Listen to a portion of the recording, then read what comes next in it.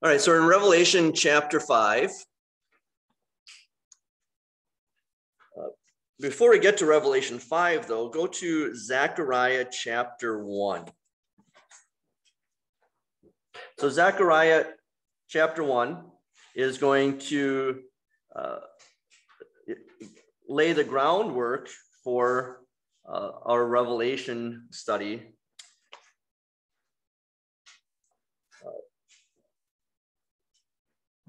All right, starting with verse 7.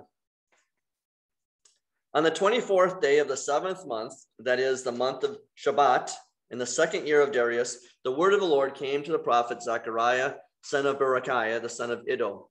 I saw a vision at night.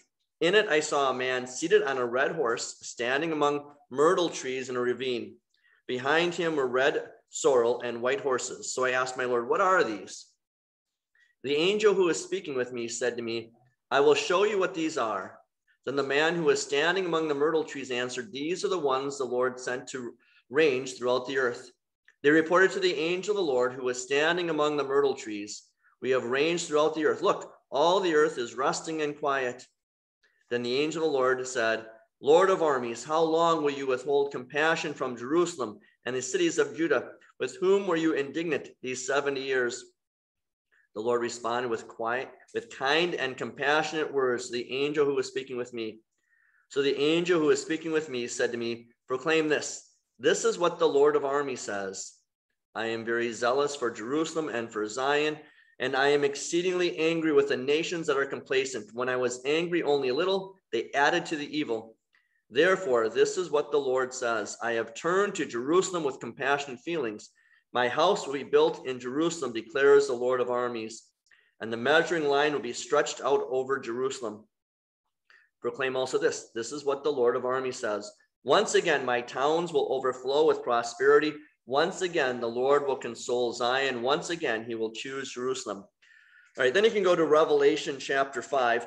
And the reason I wanted to read that is, again, everything we read in Revelation is found elsewhere in Scripture. So here in Zechariah chapter 1, you have a vision of horses. It's not going to be the same amount of horses and so forth and riders, but the idea is there of this vision already. And the idea of that vision is God is bringing judgment on the people. And that's what we're going to see with the seven seals.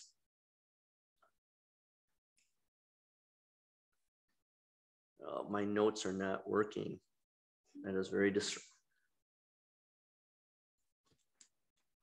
I'm sorry, we did chapter 5 last week. We're on chapter 6. All right, chapter 6. And I watched when the Lamb opened the first of the 7 seals, and I heard one of the 4 living creatures say with a voice like thunder, come. And I looked, and there was a white horse, and its rider held a bow. A crown was given to him, and he went out conquering and to conquer. When the Lamb opened the 2nd seal, I heard the 2nd living creature say, come. And another horse, a fiery red one, went out. Its rider was given power to take peace away from the earth so that the people would slaughter one another. And a great sword was given to him. When the Lamb opened the 3rd seal, I heard the 3rd living creature say, come. And I looked, and there was a black horse. Its rider had a scale in its hand. And I heard something like a voice from among the 4 living creatures say, a quart of wheat for a denarius, and 3 quarts of barley for a denarius, and do not dilute the oil in the wine. When he opened the 4th seal, I heard the voice of the 4th living creature say, come. And I looked, and there was a pale green horse, and its rider was named Death, and the grave followed closely behind him. They were given power over a quarter of the earth to kill people with a sword, with famine, with death, and by the wild animals of the earth.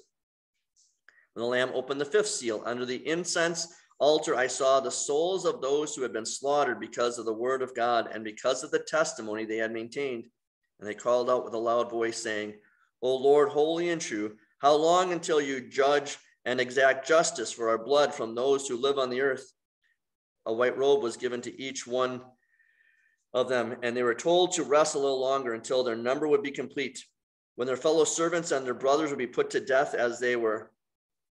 And I watched when the Lamb opened the sixth seal. There was a great earthquake. The sun became as black as sackcloth made of hair. The entire moon became like blood. The stars of the sky fell to the earth as a fig tree drops its unripe figs when it's shaken by a strong wind. The sky was removed like a scroll being rolled up. Every mountain and island was moved from its place. The kings of the earth, the nobles, the military leaders, the rich, the powerful, and everyone, slave or free, hid in caves and among the rocks of the mountains. And they kept saying to the mountains and the rocks, fall on us and hide us from the face of him who sits on the throne and from the wrath of the Lamb. For the great day of the wrath has come. Who is able to stand? All right. You guys understood all of that, right? All right. So,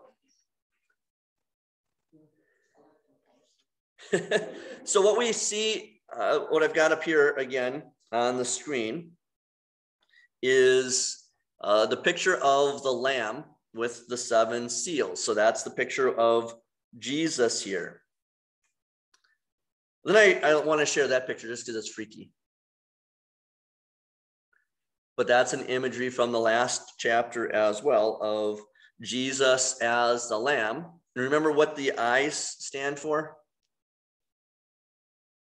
The 7 eyes. He sees everything. What about the horns? Power.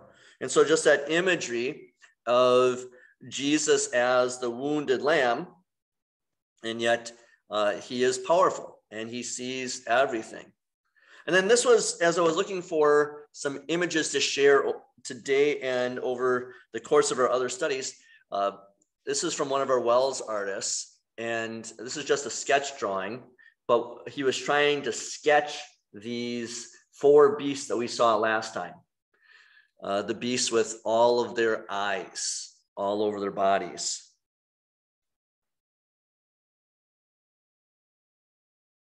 Okay. All right, then we get to the imagery of the 4 horsemen. All right. So there, what is the first horseman? What color is it? White. All right, so go then to Matthew chapter 24.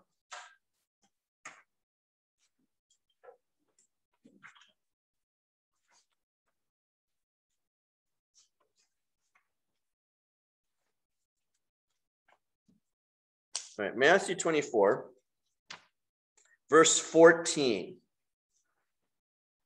So that's 1468 in your EHV Bible. This gospel of the kingdom will be proclaimed throughout the whole world as a testimony to all nations, and then the end will come. So what do you think this white horse represents?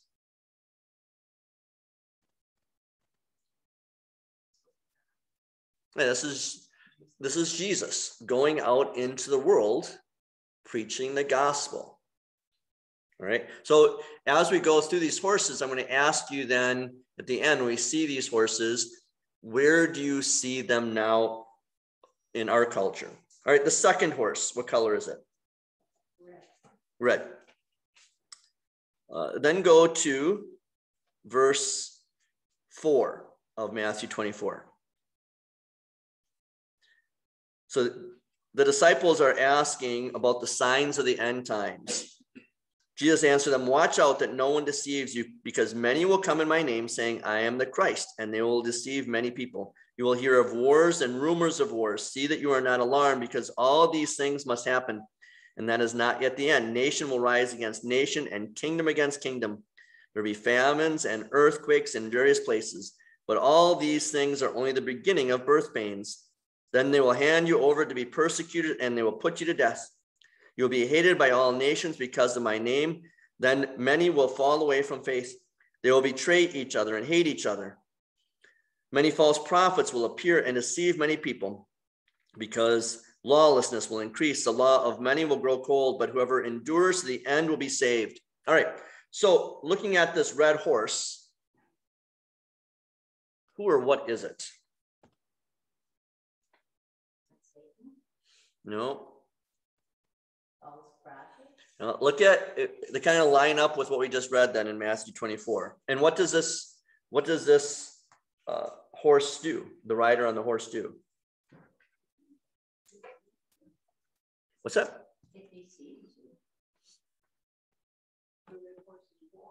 The red horse is war. A fiery red horse. So this is war. Okay, then the third horse, what color is that?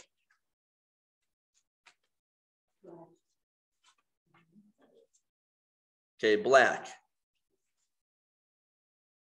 And what is it symbolizing from Matthew 24?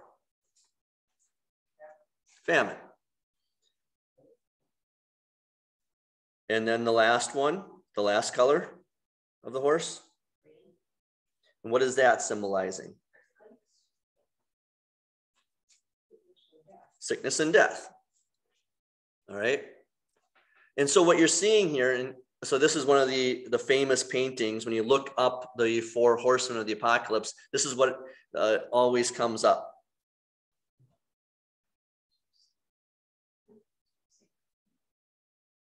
Green or pale? Yeah. All right, so this is the symbolism. So then with the red horse, where do you see war in our world, in our culture right now? Not just our culture, but I guess in our entire world. In the entire world. Yeah. Think about it. Yeah. Every nation is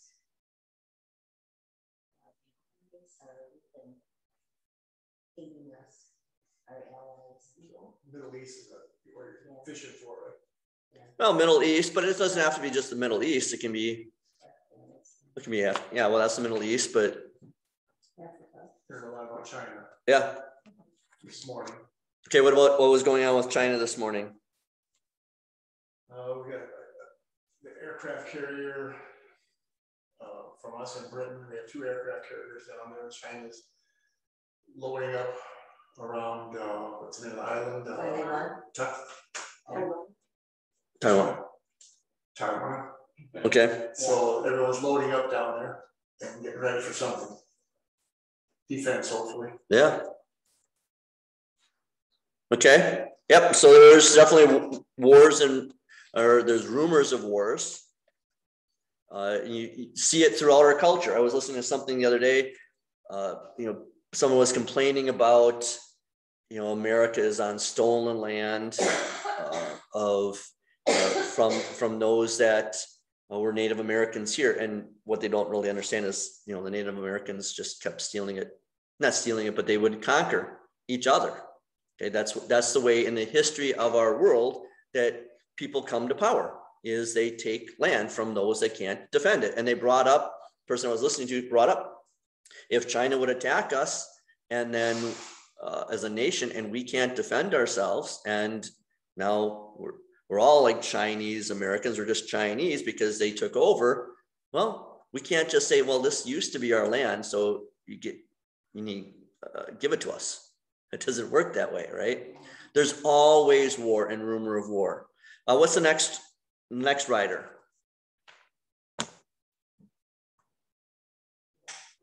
Black horse. Okay, and what does that represent again, the black horse? Famine. Okay, and it says there in Revelation 6 that its rider had a scale in his hand and a quart of wheat for a denarius. So what is he talking about there with the cost of food? It can be expensive. I don't know. Do you see anything like that happening?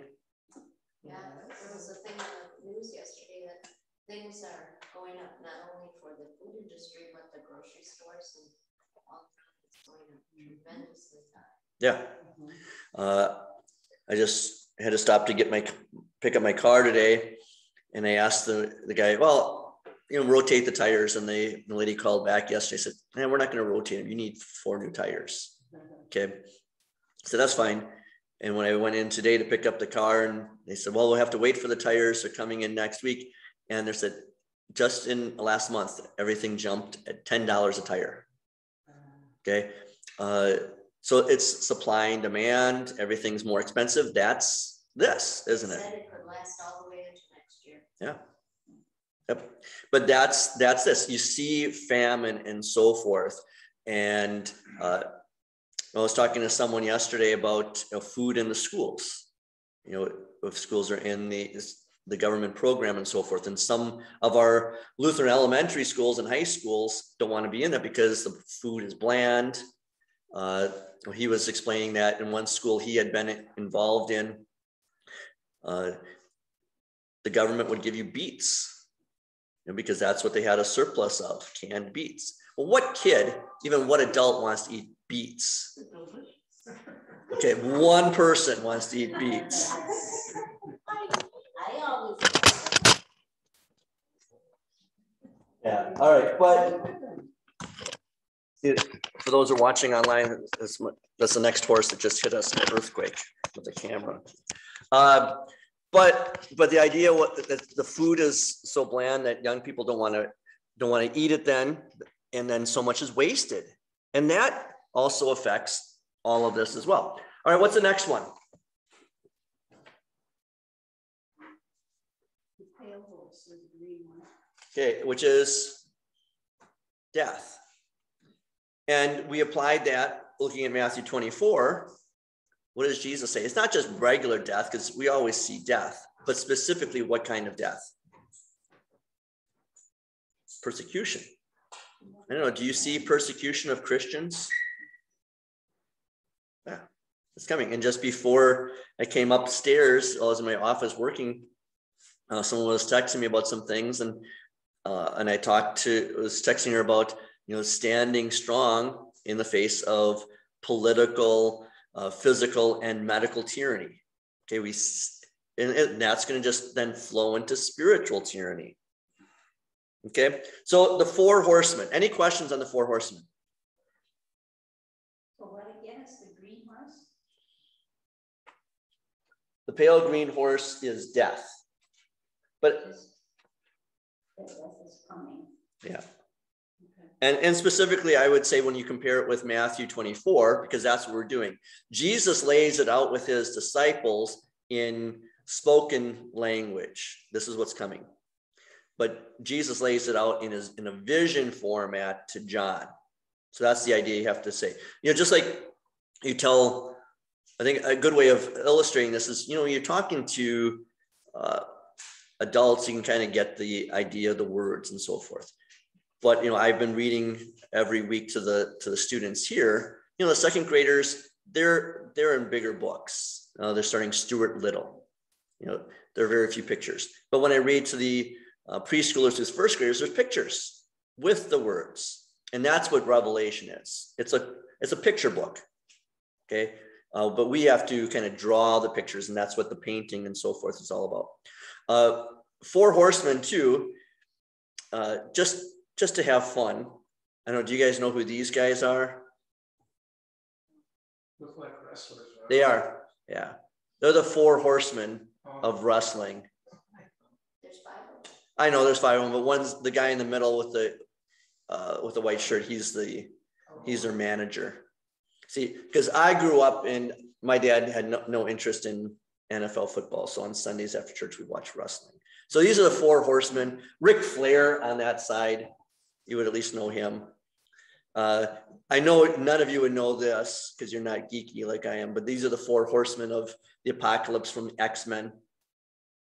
Yeah, no. Okay, this is a really bad movie, but growing up, the cartoon was awesome. Okay, but I bring it up too because that imagery of the four horsemen, that's in our culture as well. All right, then you go on to the next verses of the 5th seal with the souls under the altar. What is that talking about?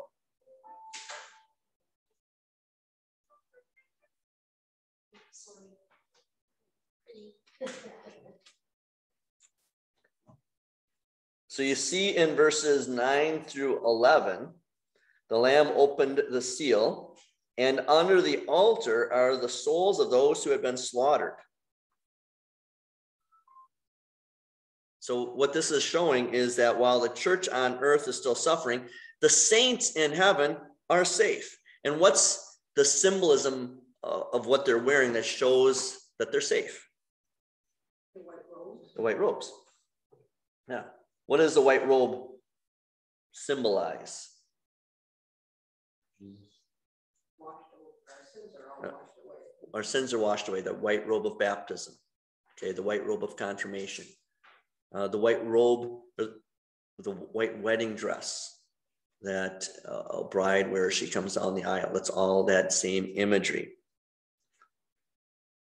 The number, what does that mean when it says, and they were told in verse 11 to rest a little longer until their number would be complete, when their fellow servants and their brothers would be put to death as they were?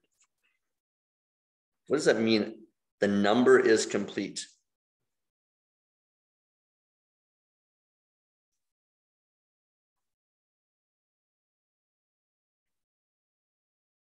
All people have died, all the souls have died. Yeah.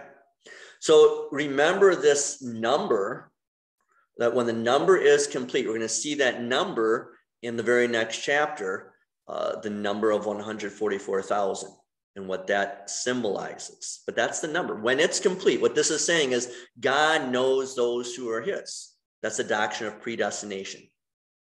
Okay, God chooses those who are going to be his. And when those are his, those whom he has called to be his, arrive in heaven, and they're from the last baby to be born and baptized, then Judgment Day. And God won't bring Judgment Day until that happens. And then what this is symbolizing then is these saints are safe. Okay. And then what this is talking about too is Matthew 24, verse 9. You will be hated by all nations because of my name. So from the clues and these lists of events, this is saying that this is going to happen after the persecution. So as you see the persecution ramping up in our nation, understand that the fifth seal, it's been opened. It's going to be opened. There's going to be even more persecution coming. So this is another image. So just try and find some different things for you to look at. But this is a woodcut of the saints underneath the altar in heaven, while below Christians are being persecuted. You know, it's just going to be as awful as it is for us. It'll just last a short time.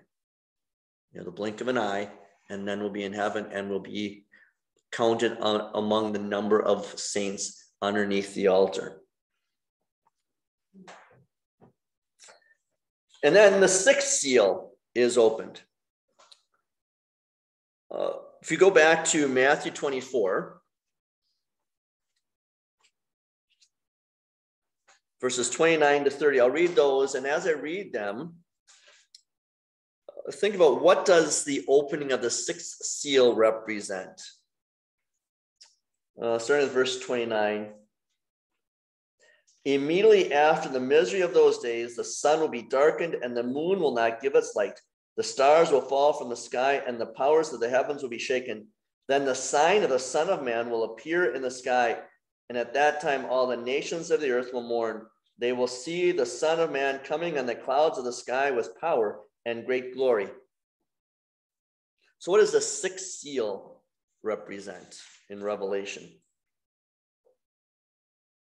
There was a great earthquake. The sun became as black as sackcloth made of hair. The entire moon became like blood. The stars of the sky fell to the earth as a fig tree drops its unripe figs when it's shaken by a strong wind. The sky was removed like a scroll being rolled up. Every mountain and island was moved from its place. What is it talking about? The last day. So the sixth seal is the now Judgment Day is here. The Judgment Day. So the seals, you know, imagine a seal on a scroll. And each one you peel off and you read a little bit more of it, and these are the things that are going to happen. And this is getting steadily worse and worse. Now you get to that 6th seal. And again, much of the description of what we see in Judgment Day is taken from the Old Testament prophets as God mentions what he's going to do to his enemies. What do you think about the confession? The confession of the lack of faith of those in Revelation chapter 6 during the last judgment, verse 15. The kings of the earth, the nobles, the military leaders, the rich, the powerful, and everyone, slave or free, hid in caves and among the rocks and the mountains. And they kept saying to the mountains and the rocks, fall on us and hide us from the face of him who sits on the throne and from the Lamb. For the great day of their wrath has come. Who is able to stand? So what are they doing there? Why are they calling out? They're trying to hide. Why? They're afraid. They know the gig is up. Yeah, they know the gig is up. They're trying to hide because they would rather have the mountains fall on them than what? Than to face God. So this gives us comfort as Christians too, doesn't it? How? This is pretty scary stuff. The judgment on the unbelievers is going to be so bad, they're hoping for a landslide, an earthquake, something to keep them away from the judge Jesus. How is that a comfort for us as God's saints? You don't have that fear. We don't have to be afraid, right? But what else?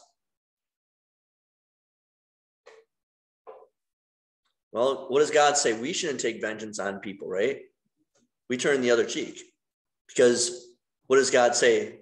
And I remember from the King James, vengeance is mine, so saith the Lord, right? From the King James, vengeance is mine, so saith the Lord. So how is this a comfort for us as Christians? This vengeance. Just taking care of it. Yeah. Don't you worry about just concerning yourself. Yeah. Don't be afraid. Vengeance is coming. So I watched a video the other day, just a short clip. It was from someone in a vehicle, say like where I am, to the edge of the room. And they must have been videotaping this as they were stopped in traffic. And a younger guy was pounding on the door of a vehicle, the driver's door. And all of a sudden he backed up, and the older guy got out, and he's packing, and he's holding his hand over here. And that younger guy, he took off running. Yeah, vengeance was coming if he kept messing around like that. And isn't that exactly what happens? You're messing around with, someone's messing around with their kid. Or another story that I read a couple weeks ago of I think it was like a 9 or 10-year-old boy had told his dad that there was this young man who kept coming up to him at the bus stop and then would talk to him and then rub his back and get lower and so forth. And so, well, what do you think Dad did? Dad went and he dropped the kid off at the bus stop, and then he sat in his vehicle and he recorded it.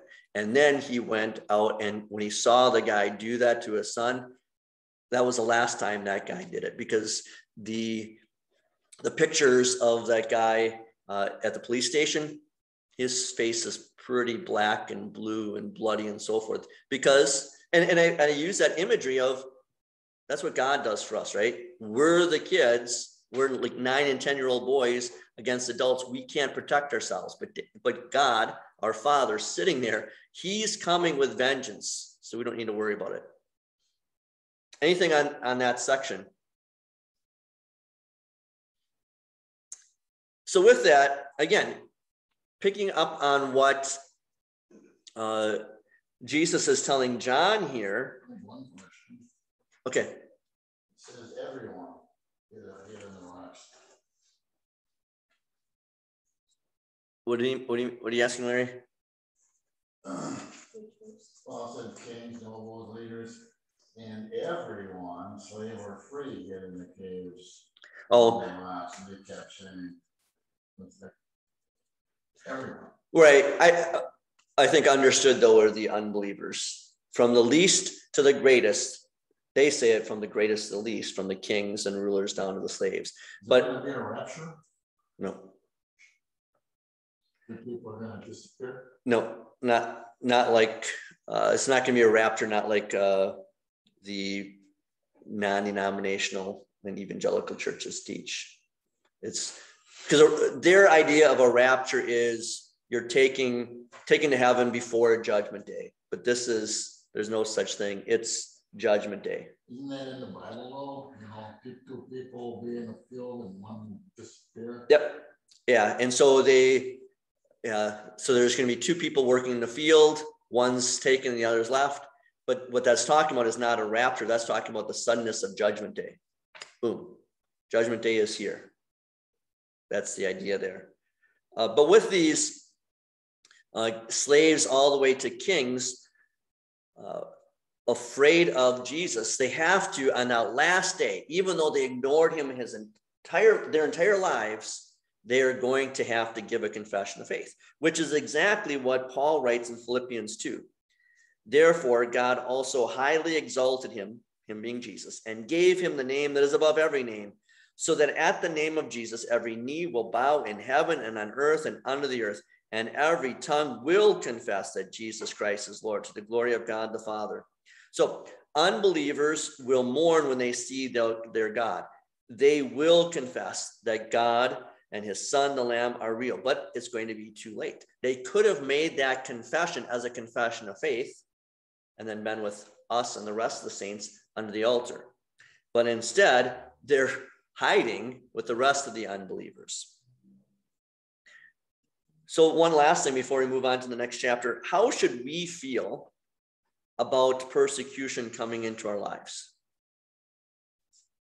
Should expect it. Yeah, we should expect it. What's one of the reasons why we get so upset about persecution? It's not fun. Well, it's not fun, but also we don't expect it, right? I was listening to something the other day, and the gentleman said that he usually, when he figures things out, he figures them out from the worst scenario to the best. What's the benefit of something like that? If you're planning, say you're starting a business, or you're even just moving to a new house with a new job, what's the benefit of having a worst case scenario outlook? What's the benefit of that? Well, then it's not going to be worse. It can only be better. It can only be better. It can't get worse. What else? Makes you cautious. Yeah. Well, and this person said too, he's thankful. Because, and this is, I think, the attitude that most people outside of America, maybe most people outside of America today have, because life is really rough for them.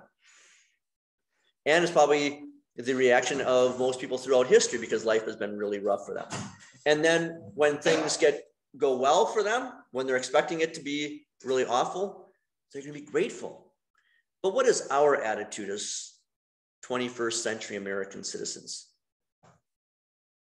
even as Christians?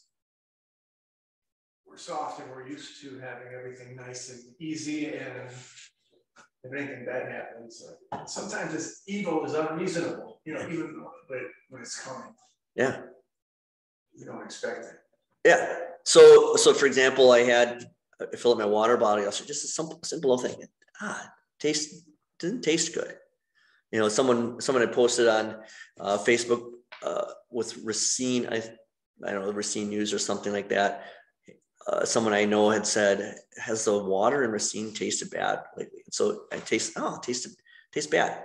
Well, it tastes bad all over the world, doesn't it? Where people are walking in Africa miles to go get some water from a muddy water hole and try and bring it back and boil it and clean it. And I'm going to complain about. An article a few years ago said Racine has some of the best water in the country. Yeah, but just a simple thing like that, or even foggy. If we may complain about it being foggy today, instead of, hey, I get to go in a car, I get to turn lights on, I get to go someplace, whatever it is. But because we, as 21st century Americans, everything's so nice, like you said, soft. And then we complain when things don't go well. You asked about persecution before. Were you asking about persecution because we're Christian? Yes. Or just persecution just trying to get through life because you're white male? Yeah. You know, Yeah. No, I'm talking about persecution of Christians, but just that idea, the reason I went on that tangent is because we are soft and we expect things to go well for us. And then now there's persecution coming. Like Jamie said, we should expect it. What else? How else should we react to persecution?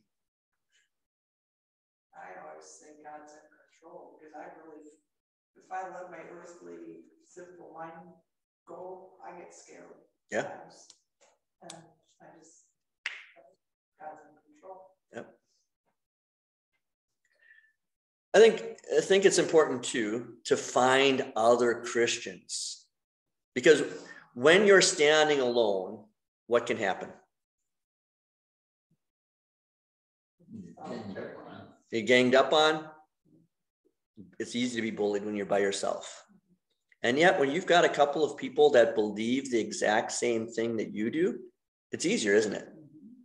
And that's one of the things governments love to do, because we'll see later on that the government is one of the beasts out of the sea, that it wants to persecute Christians. It's the history of governments.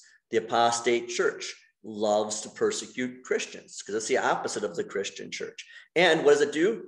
These beasts, they separate people. And we like to be separated. And we like to be on our social media. We like to be in our homes. We're older and don't want to go out. I know that. I'm older. Just stay at home. We separate ourselves.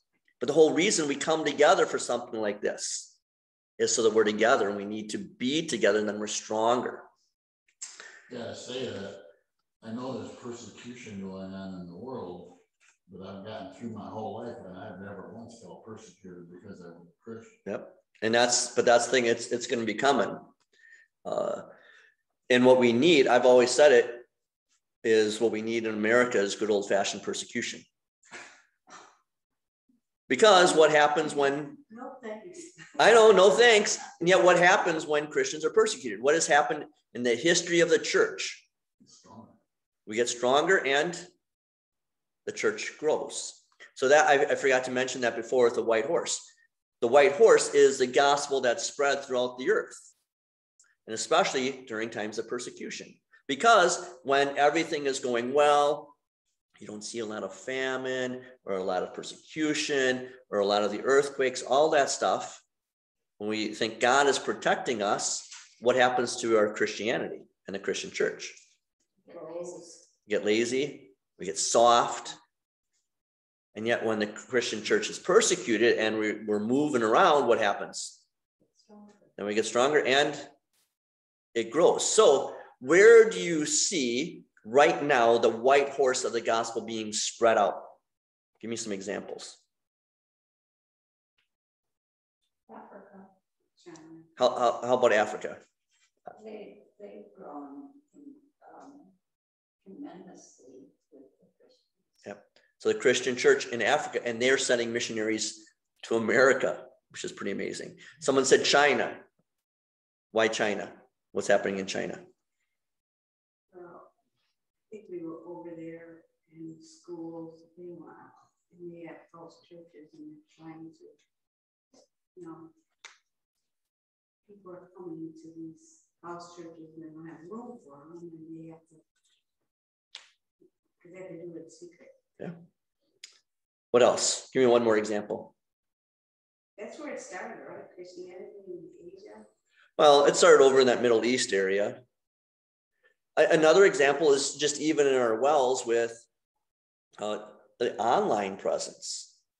More and more of our members, I'm finding out, are listening to the podcasts. Pastor Hagen, who does the Raised with Jesus podcast, he sent me a graphic that we had 1.3 thousand downloads last week. And then we're all listening to our Thirsty podcast. He said that people probably went looking for our Thirsty podcast and then found that he was doing the daily Bible readings again. Okay. But our own members are using that for their Bible studies. More and more of our members are saying they're watching these Revelation Bible studies on YouTube. I was texting someone that's in Mark Blauert's adult confirmation class, but that's via Zoom. She's down in Illinois. Okay. And Pastor Lightman's brother, I was talking to him last month. His job is working for the Wells in connecting a lot of other cultures and nationalities, as we're going to see in Revelation 7, all of these different people that speak different languages, and then having our Bible, like the EHV and people's Bibles and other things translated into other languages. And that only happens because of the internet. The scary thing that's going on now is the decline of Christianity. Yeah. When you look at Europe, yeah, you know, it's like they used to have what, 50%, 70% participation. Now they've got almost none. Right. And even in this country, you know. They said the fastest growing religion in the States is Islam. Yep. It is. And then they brought in a couple million Muslims, you know, into Europe from Syria and everything else.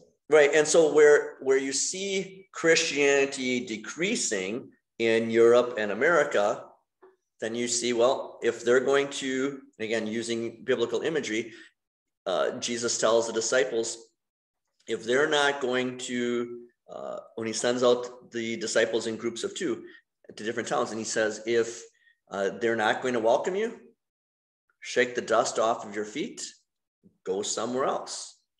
Another imagery is don't cast your pearls before swine.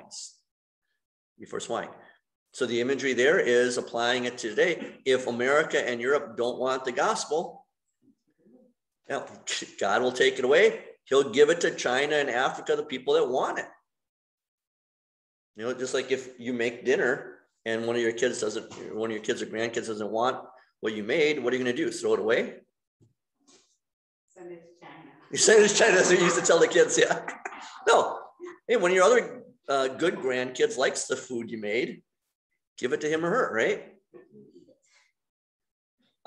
So the image, again, as I was looking for imagery on the 6th seal, it was really hard to find, but I thought this was this looks like a 17th or 18th century painting, but just the imagery of the destruction of the last day of judgment.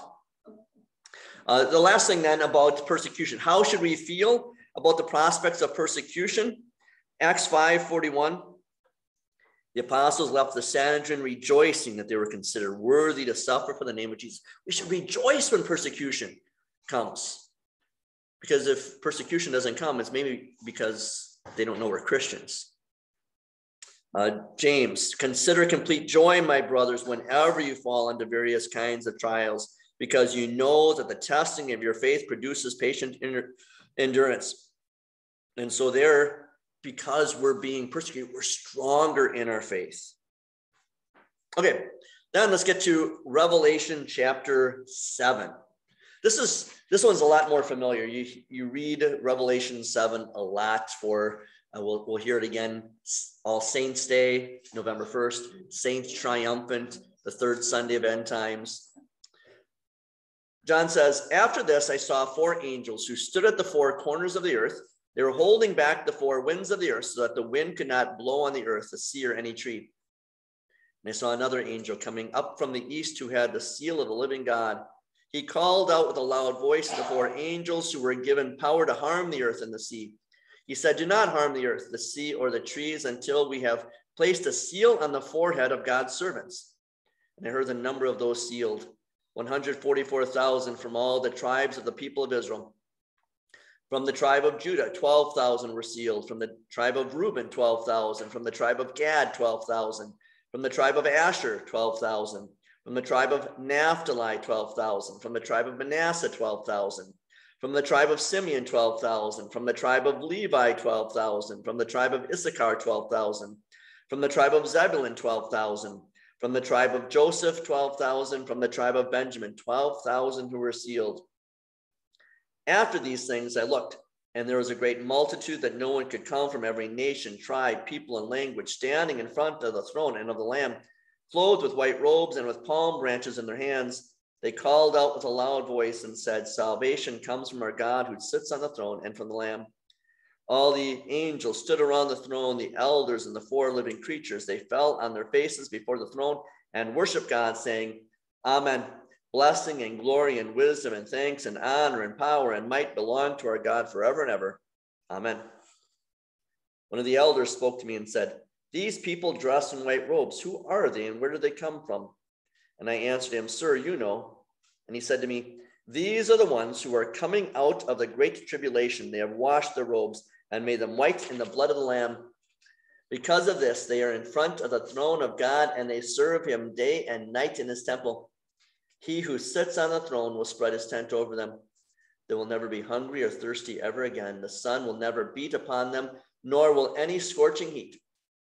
For the Lamb at the center of the throne will be their shepherd. He will lead them to springs of living water, and God will wipe away every tear from their eyes."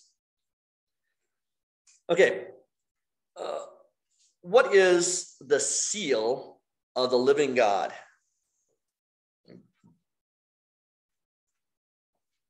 So a seal was placed on their foreheads.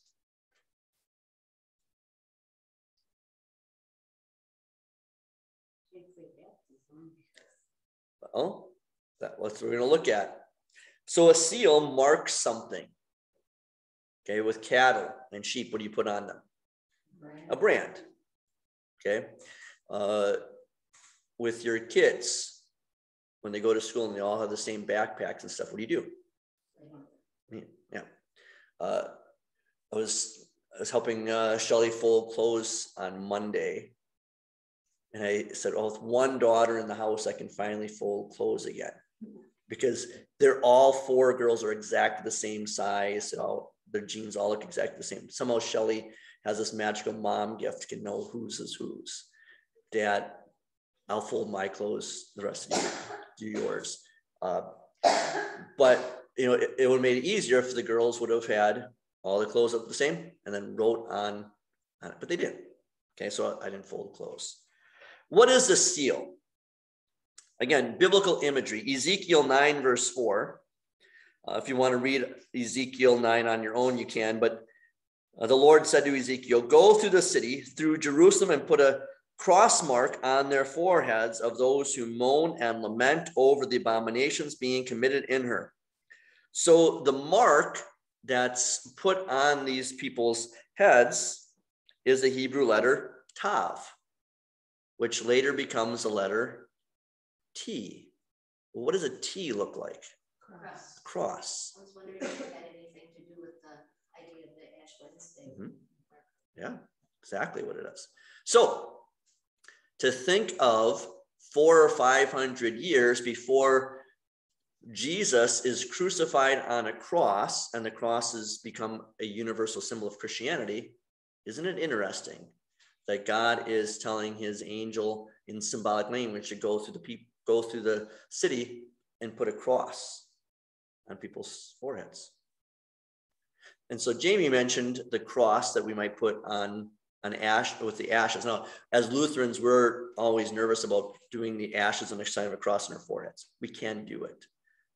It's not just a Roman Catholic thing, but most of the time now we do it with the Ash Wednesday banner. But when is the time that we mark in our lives as Christians of putting a cross on our forehead? Baptism. So this is a symbol of baptism.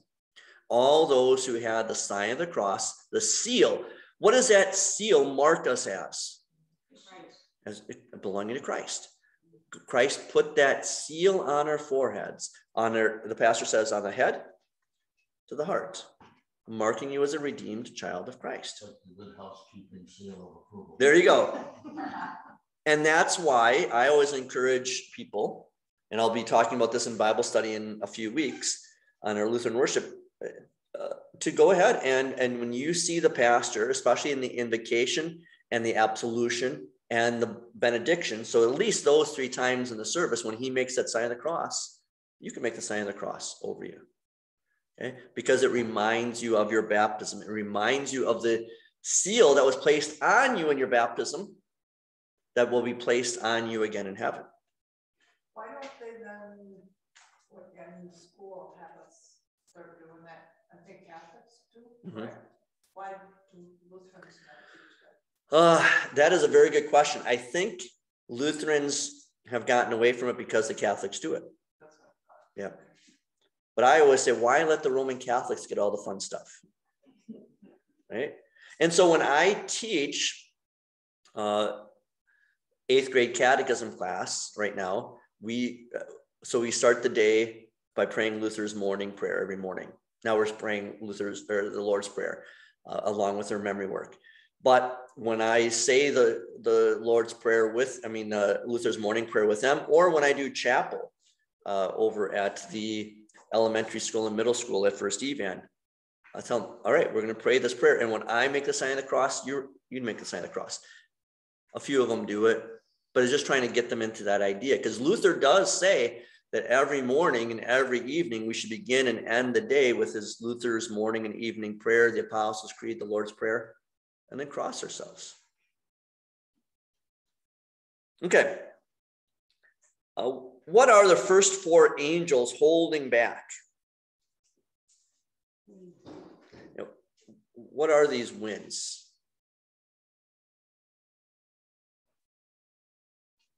It's the destruction that's coming. Again, Daniel 7, verse 2. Daniel said, during my visions at night, I was watching and saw the 4 winds of heaven churning up the great sea. In the Old Testament, wind sometimes symbolizes the forces of the earth that God would stir up against his enemies. So here, the 4 angels are holding back the final destruction of the world.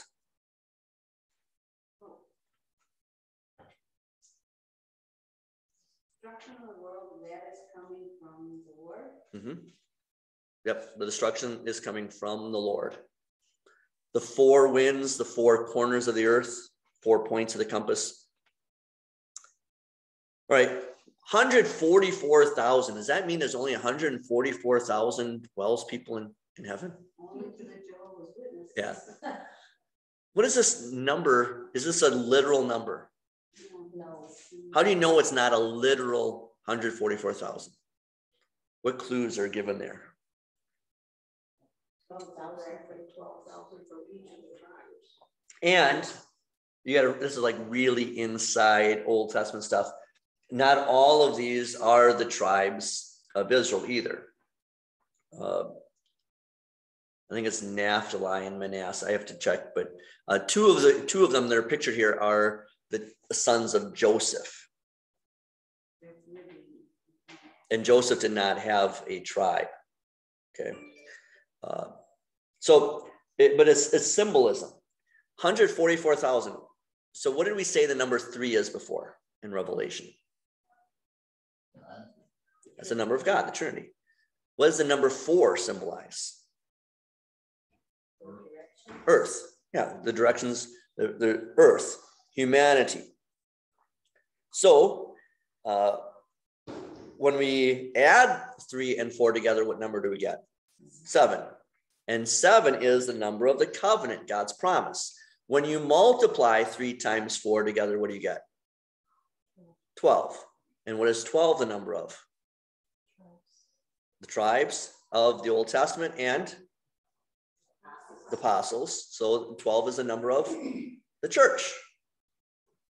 So what do you get? And then 10 is the number of completeness.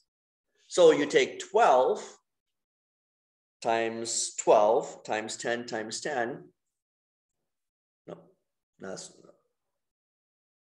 I'm trying to do math in my head, so I'm getting myself up. That's right? Whew. All right.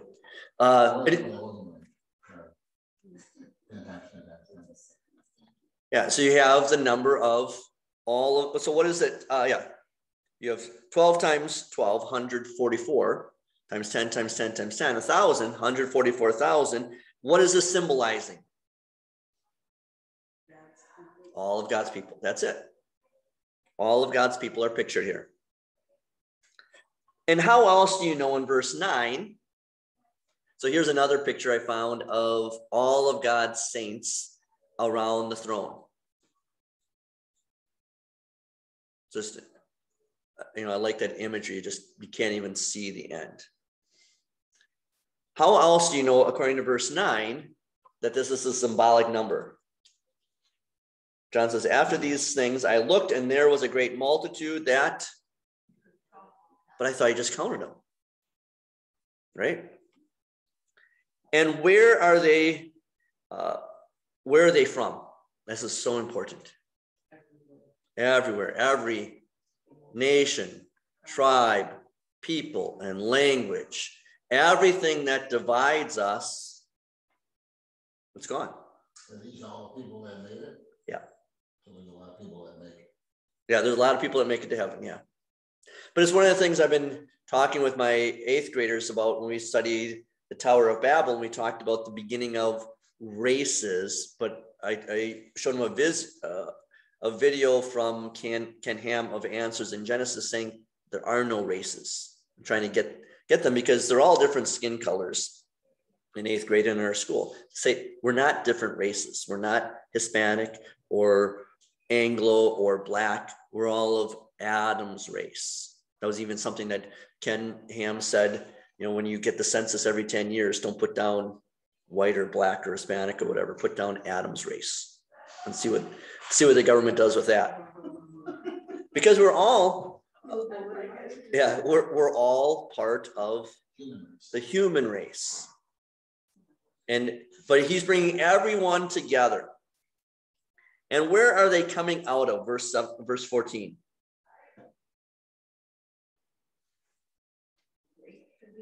Yeah, they're coming. What is that talking about?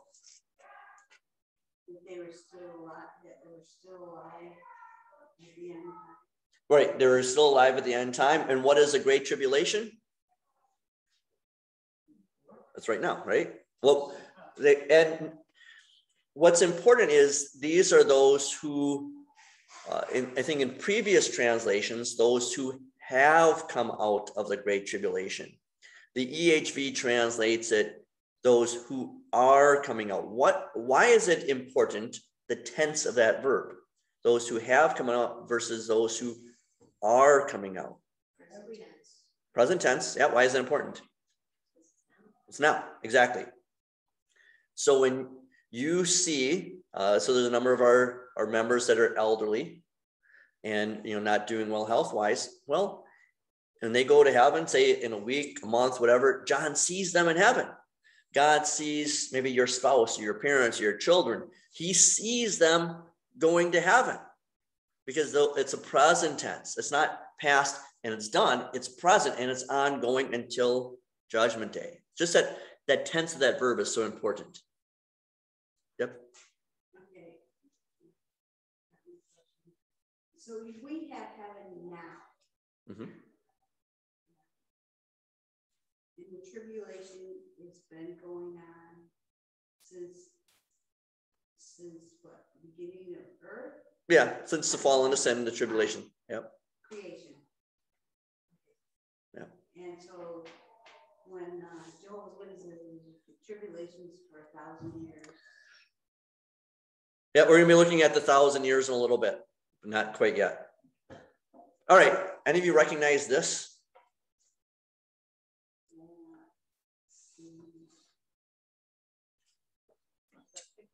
Yeah, it's one of our paintings. This is during the season of end times. So beginning of October, we'll be putting this painting up. What is the imagery here? It's right from Revelation 7. What is the lamb? Christ. Notice the wound. All right. How about the nimbus? So this is something I learned from Pastor Pope. So there's 3 rays around the nimbus. So this painting, along with the other corresponding painting on the other side of the church of Jesus in his human form sitting on the same throne, also has that nimbus with 3 rays. And he would say in regular paintings, let's see. So like this painting, you notice there are just a nimbus around people's heads, signifying they're saints. But notice with this one, there are the 3 rays coming from it, and that in art pictures the divinity. Okay, so just something simple like a halo. We would call it a halo, but a nimbus. How about, since I've got this painting up there, the altar, not the altar, I'm sorry, the throne. What is the symbol on the back of the throne of a circle and the 3 interconnected ellipses? What is that a symbol of?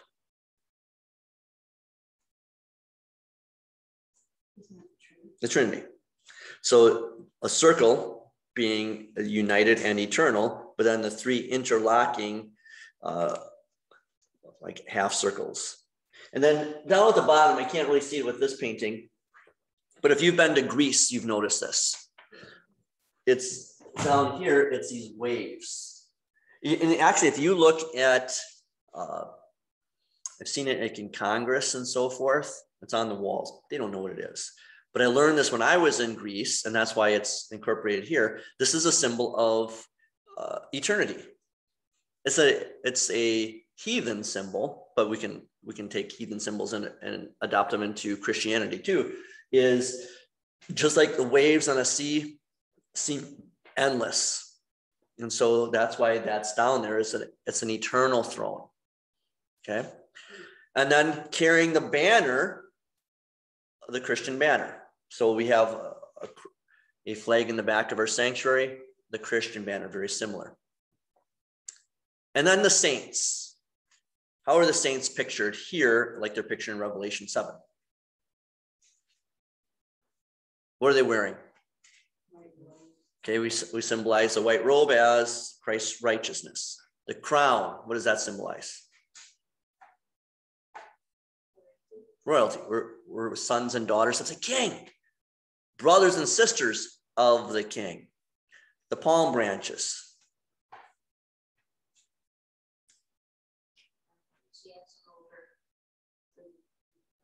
Yeah, our enthusiasm, our excitement. Palm Sunday, they're waving palm branches. Then you have the river of life that flows through. We'll see that in Revelation 21 and 22. And then New Jerusalem, the golden city with the tree of life in the background. Okay, but again, when you see this painting for a month, it's only for 4 weeks during end times. When you see this up there, that's imagery exactly from Revelation chapter 7. They use that in Isaiah, in the book of Isaiah, the New Jerusalem, the city. Just read it. Okay. Yeah, and again, the symbolism is elsewhere. And then the last part I want to focus on is right toward the end, those phrases.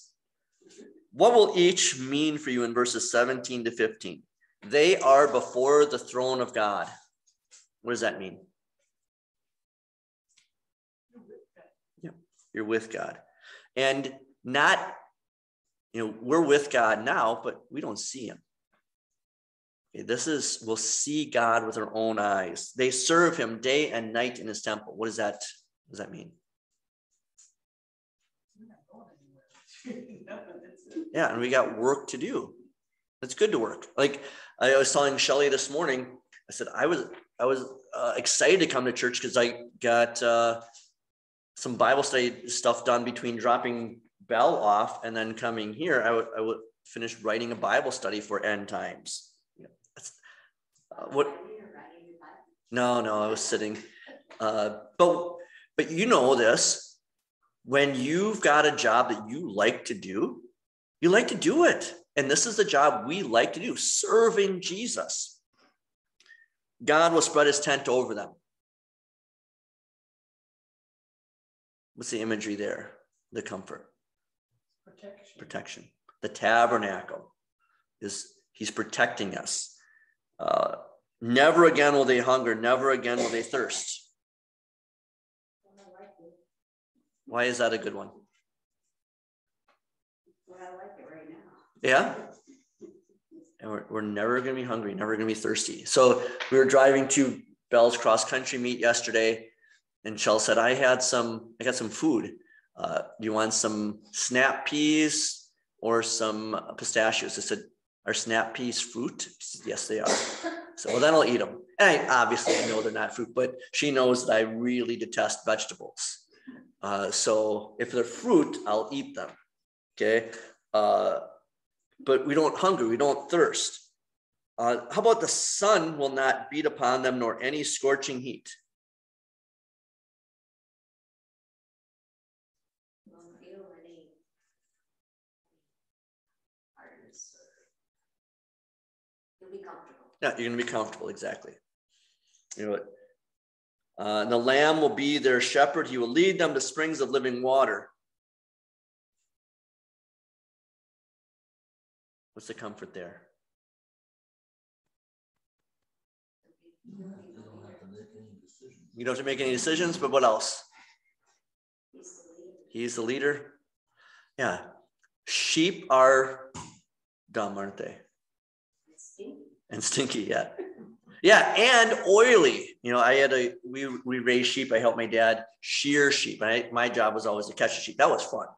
But yeah, you get that oil because there's oil in that wool. And he would be shearing the sheep. And you get that all over yourself. And but sheep, they'll drink anything, and even if it's awful water. Okay, he's going to lead us to the right water, to the right food, to the green pastures and the quiet waters. And the last verse. God will wipe away every tear from their eyes. Why is that such a comfort?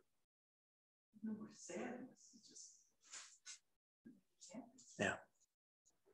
All the stuff we're going through right now and all the stuff that we expect to be going through, it's all gone. Because God will wipe away every tear from our eyes. All the mourning and sadness and pain that we put up with, it's gone. All right, anything else on Revelation chapter 6 or 7? All right, so you can read ahead.